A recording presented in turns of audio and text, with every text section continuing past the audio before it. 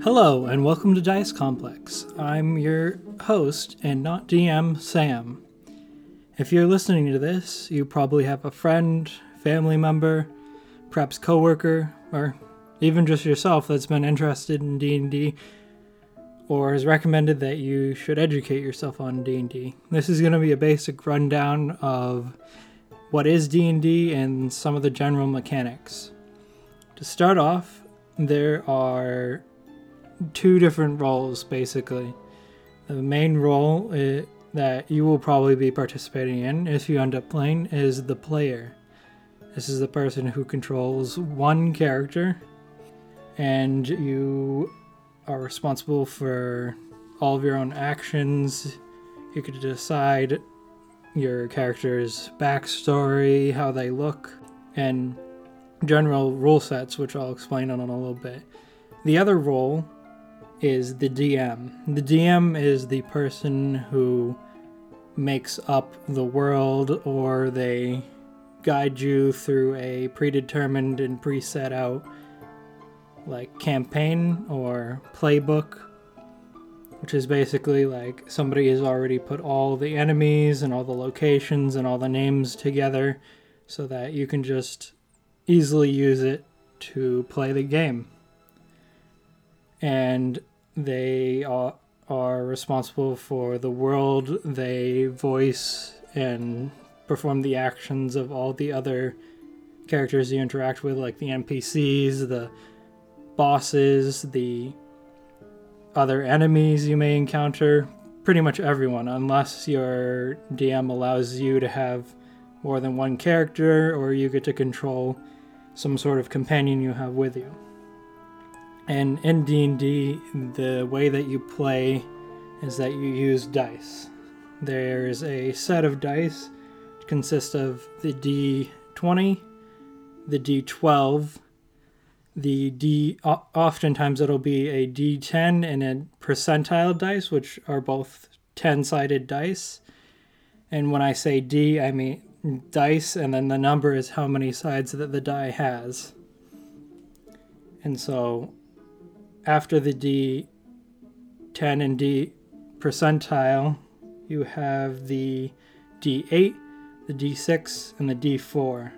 You can get custom dice, which is an actual D100 where it has 100 sides, and D50s, but these are a bit less common.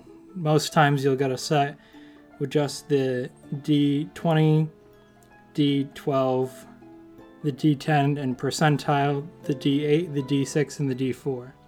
And each of these dice does something different, working our way up from the lowest dice to the highest. D4 typically is used for damage with daggers, other small weapons, or spells that will use a lot of D4, because spells do damage sometimes. D6 is more common for regular swords and more dangerous daggers. The D8 is used for heavier weapons and more damaging spells. The D10 and the percentile, which form the D100, are typically used for determining the chance that something happens. What I mean by this is if you have a 30% chance of performing a specific action or having a spell that happens, because there are sometimes parameters where a spell will only work on a certain percentage, which is part of something I will explain later. But to see if the spell works, you would roll the D10 and the percentile, and the D10 would represent the ones place, and the D percentile would represent the tens place. And they are numbered 0 through 9, with 0 representing 10, or 0, as you'll see in the circumstances if you end up playing and rolling. But if you land between a 0 and a 30, that means that you would succeed on that specific spell. The D12 is commonly used for very heavy weapons, typically weapons that would be wielded by very strong characters or very damaging spells, which you probably will not use until you're characters of a higher level, which the levels have a whole set of things that come with them, which will be explained. The D20 is the main die that you will use. It is used for various actions that you can partake in, such as seeing who will go first in combat, seeing if you can persuade somebody to do something, or even just searching or seeing if you can see something well. And these rolls are determined by the number that you roll on the D20, with a 1 being referred to as a critical failure, which means that the worst possible outcome that could happen in whatever intended action you had will occur. This doesn't always mean that something bad might happen. If you fail on, say, resisting something that has gotten into your body, it may cause you to vomit, thus expelling it and having a positive effect. On the other side of the D20, you have the 20, which is called a critical success. In short terms, it'll just be crit and crit fail. But when you crit, that means the best possible outcome for the intended action you were taking will occur. This doesn't mean you will always get what you intended, but with the resources provided to you and in the situation, commonly the best thing that would have happened will occur. An example of this would be, say you are looking for information on a cursed object. So you go to a very small library in like a very rural town, and you roll to see what kind of information you can get. You get a crit. And so the DM will tell you whatever he has prepared, but commonly if it's that out of the way, that small, unless the DM is playing by a set of rules that will allow you to get pretty much anything on a crit, it'll mostly be information like maybe you'll see in a journal that somebody has written about a book that could pertain to the information you're seeking. It all pretty much depends on how the DM plays and what kind of rules they abide by. There are certain set of rules, but some DMs use what is called homebrew, where they make up their own set of content. So for the players, there are 2 different things that encompass the character that you make, which is their race and their class. For the character's race, this is like if you are playing an orc, a human, an elf, a dwarf. Commonly they're like a set of specific races, like the common fantasy races that you will be able to play with. But sometimes you'll be able to play as like a monster race, such as like one of them gorgons, like a Medusa, or maybe even a Minotaur. It all really depends on what kind of game your DM is running. But the race will determine specific things like how fast your character can move over land, or how much they can move during combat, how well they can see, what sort of languages they can learn, and what sort of traits they might have. Because some races have special traits, like you wouldn't expect a dwarf, which is small and ground-dwelling, to have the exact same sort of abilities as an elf that lives in the trees and spends all of their time doing archery and talking to birds. The classes are a whole different set of things which encompass your character. They play a lot into what sort of things you can do. There are classes that have strictly physical abilities. There are classes that have both magic and physical abilities, and ones that play almost entirely into magic. And a well-known example would probably be the wizard. This is probably one of the most magical classes that you can take. They have to study to get their magic. They can cast pretty much any spell if they've learned it. Very magical class, and this means that the abilities that they have will be different from a barbarian, which is somebody who is very physically focused to the point where they will have a lower intelligence and a higher robustness and strength They'll be able to fight a lot better, but they won't be able to do as well on actions that involve being smart or having book knowledge. And another basic part of the character is the things called ability scores. These will determine generally what your character might be able to do. If you roll well, you might be able to do something that your character wouldn't be expected to do. Sort of like somebody who just hasn't done anything before and they pick it up and they're surprisingly good at it. Or it may be that if you roll really bad every single time you do a certain action that you'd be expected to do, maybe it's just like you're really bad at it.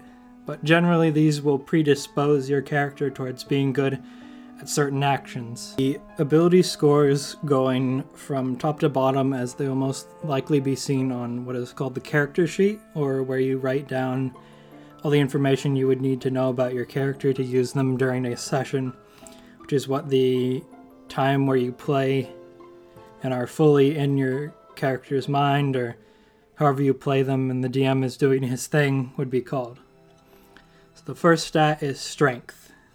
And these are rated on a scale of 10 being like the most average person, 20 is like somebody who's dedicated years or is just very genetically predisposed and has put work into it. So if you had a 20 strength, you would be able to lift pretty much anyone you encountered. If you had a 1 strength, you probably would not be able to support yourself well. If you have a 0 in any ability score, that means that you will instantly die. Your ability scores can be changed due to certain spells or attacks, but those will be covered later.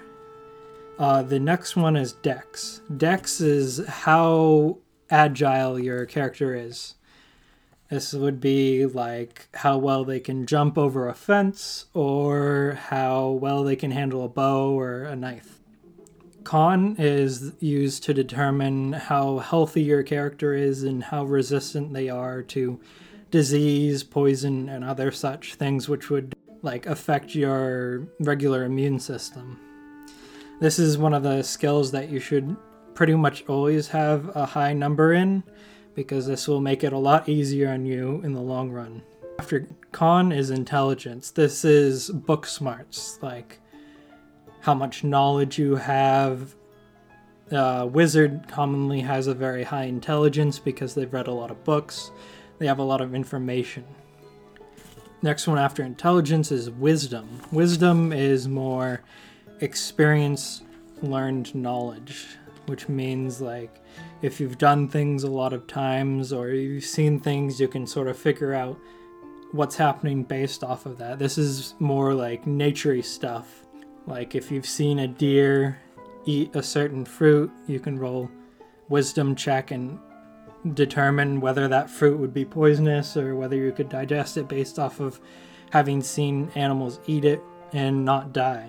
The one following that is charisma. Charisma is commonly thought to be general appearance. You would assume that somebody who is very attractive would have a very high charisma stat. That is not always the case. It also refers to how well you know how to interact with people and how well you can talk to people. This is used in checks where you try to talk somebody into something, like persuading them to do a thing or otherwise. Other things that you would need to know would be alignments.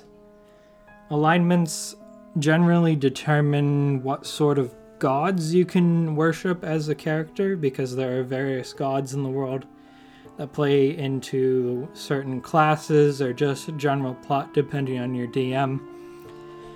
Commonly, the 2 most important classes god-wise would be cleric and paladin, which both worship a god and get their spells from a god, because spells come from different sources. Like a wizard gets their spells from studying, but a paladin would pray to a god and dedicate a part of their life or possibly offer something up to a god each day, and in return the god would allow them to use spells.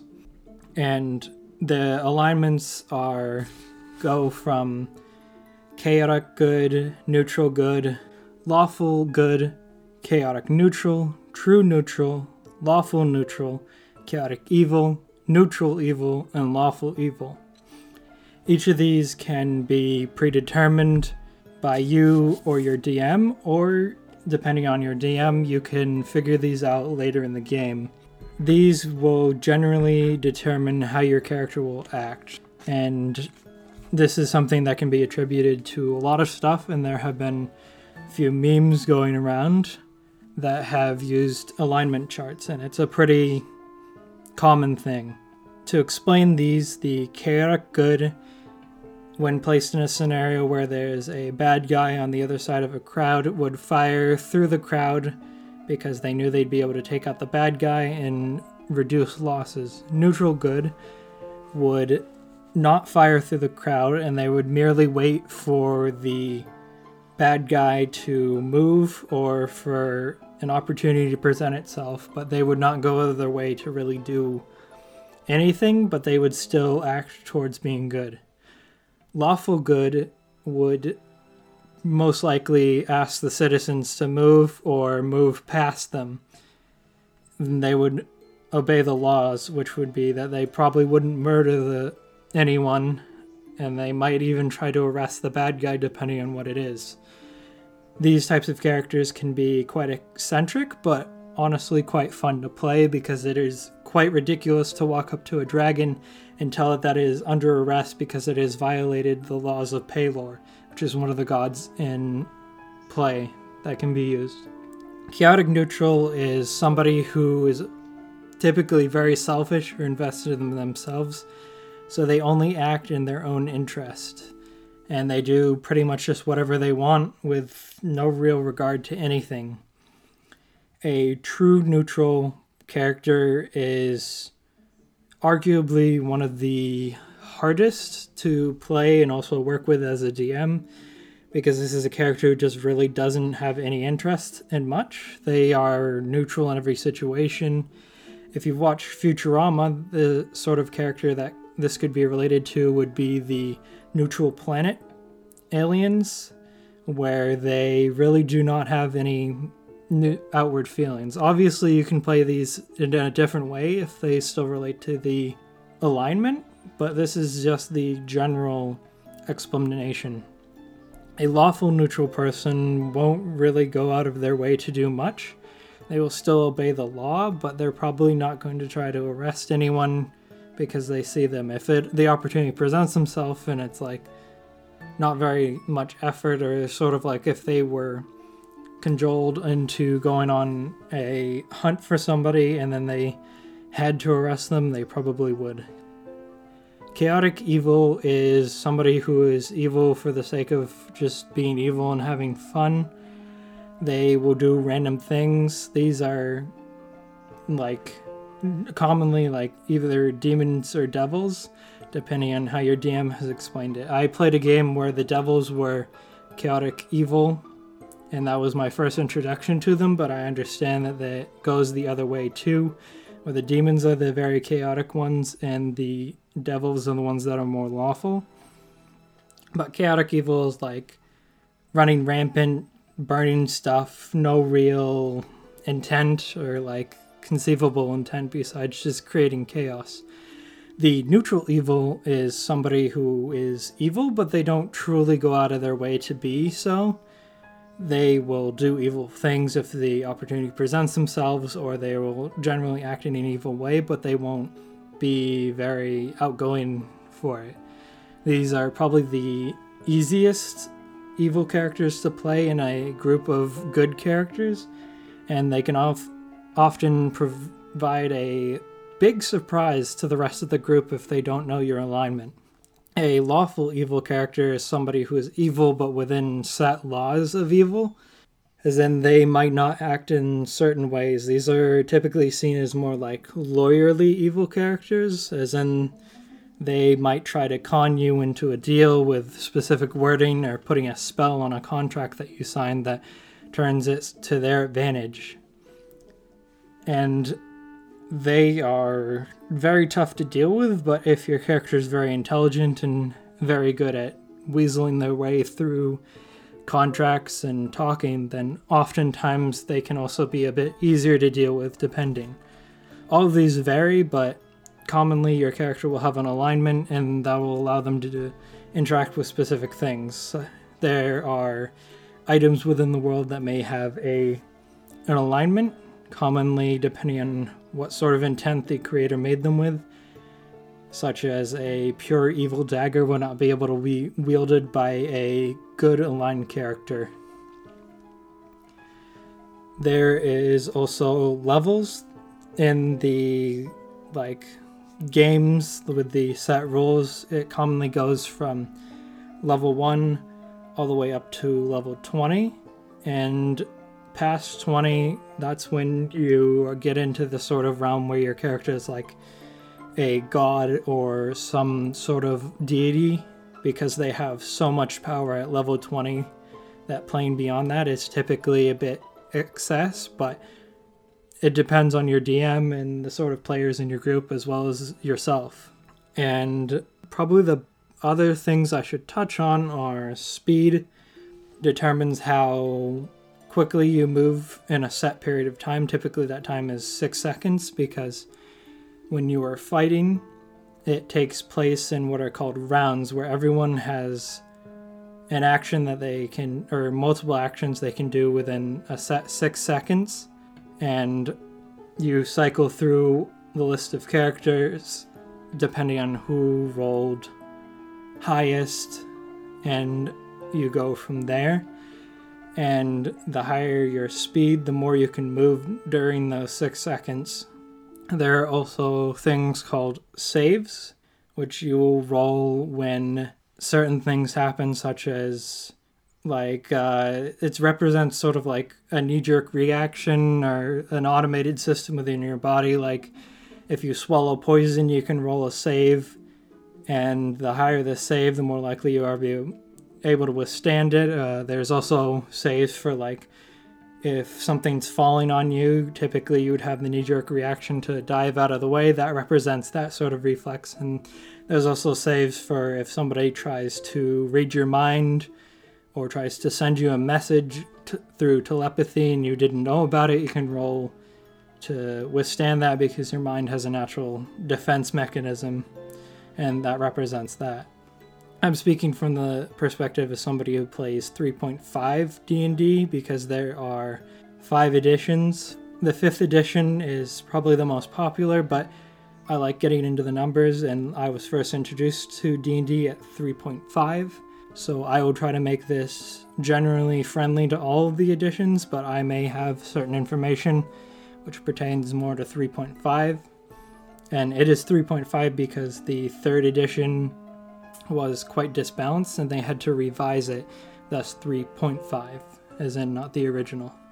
And perhaps one of the final things I should cover before I wrap this up, and I will make more in-depth ones, and I will cover them both in 5th edition 3.5 for skills and other such things, which are like things where you can convince somebody to do something, or looting and other things like that. And the final thing I wanted to talk about which is armor class. Armor class is a number which a enemy has to roll at or above in order to hit you, and depending on what type of armor you have, if you have natural armor like scales, depending on your race, or what you've managed to do to yourself during a campaign, as well as your dexterity, which represents the ability to dodge out of the way of an attack, are all added together into a regular armor class, which will make it harder for you to be hit. You have a base 10, and then your armor and your dex, along with anything else that might pertain to it, are added on to that number. There's also a touch AC, or armor class, which is how easy it would be for somebody to touch you, which takes out your armor that you are wearing, because that would not really get in the way of being touched. And then your flat-footed AC, which takes out your dex, because you would not have the opportunity to dodge out of it, but you still retain any armor you would be wearing. And this is it for this episode of Dice Complex. I hope you found it informative, and good day.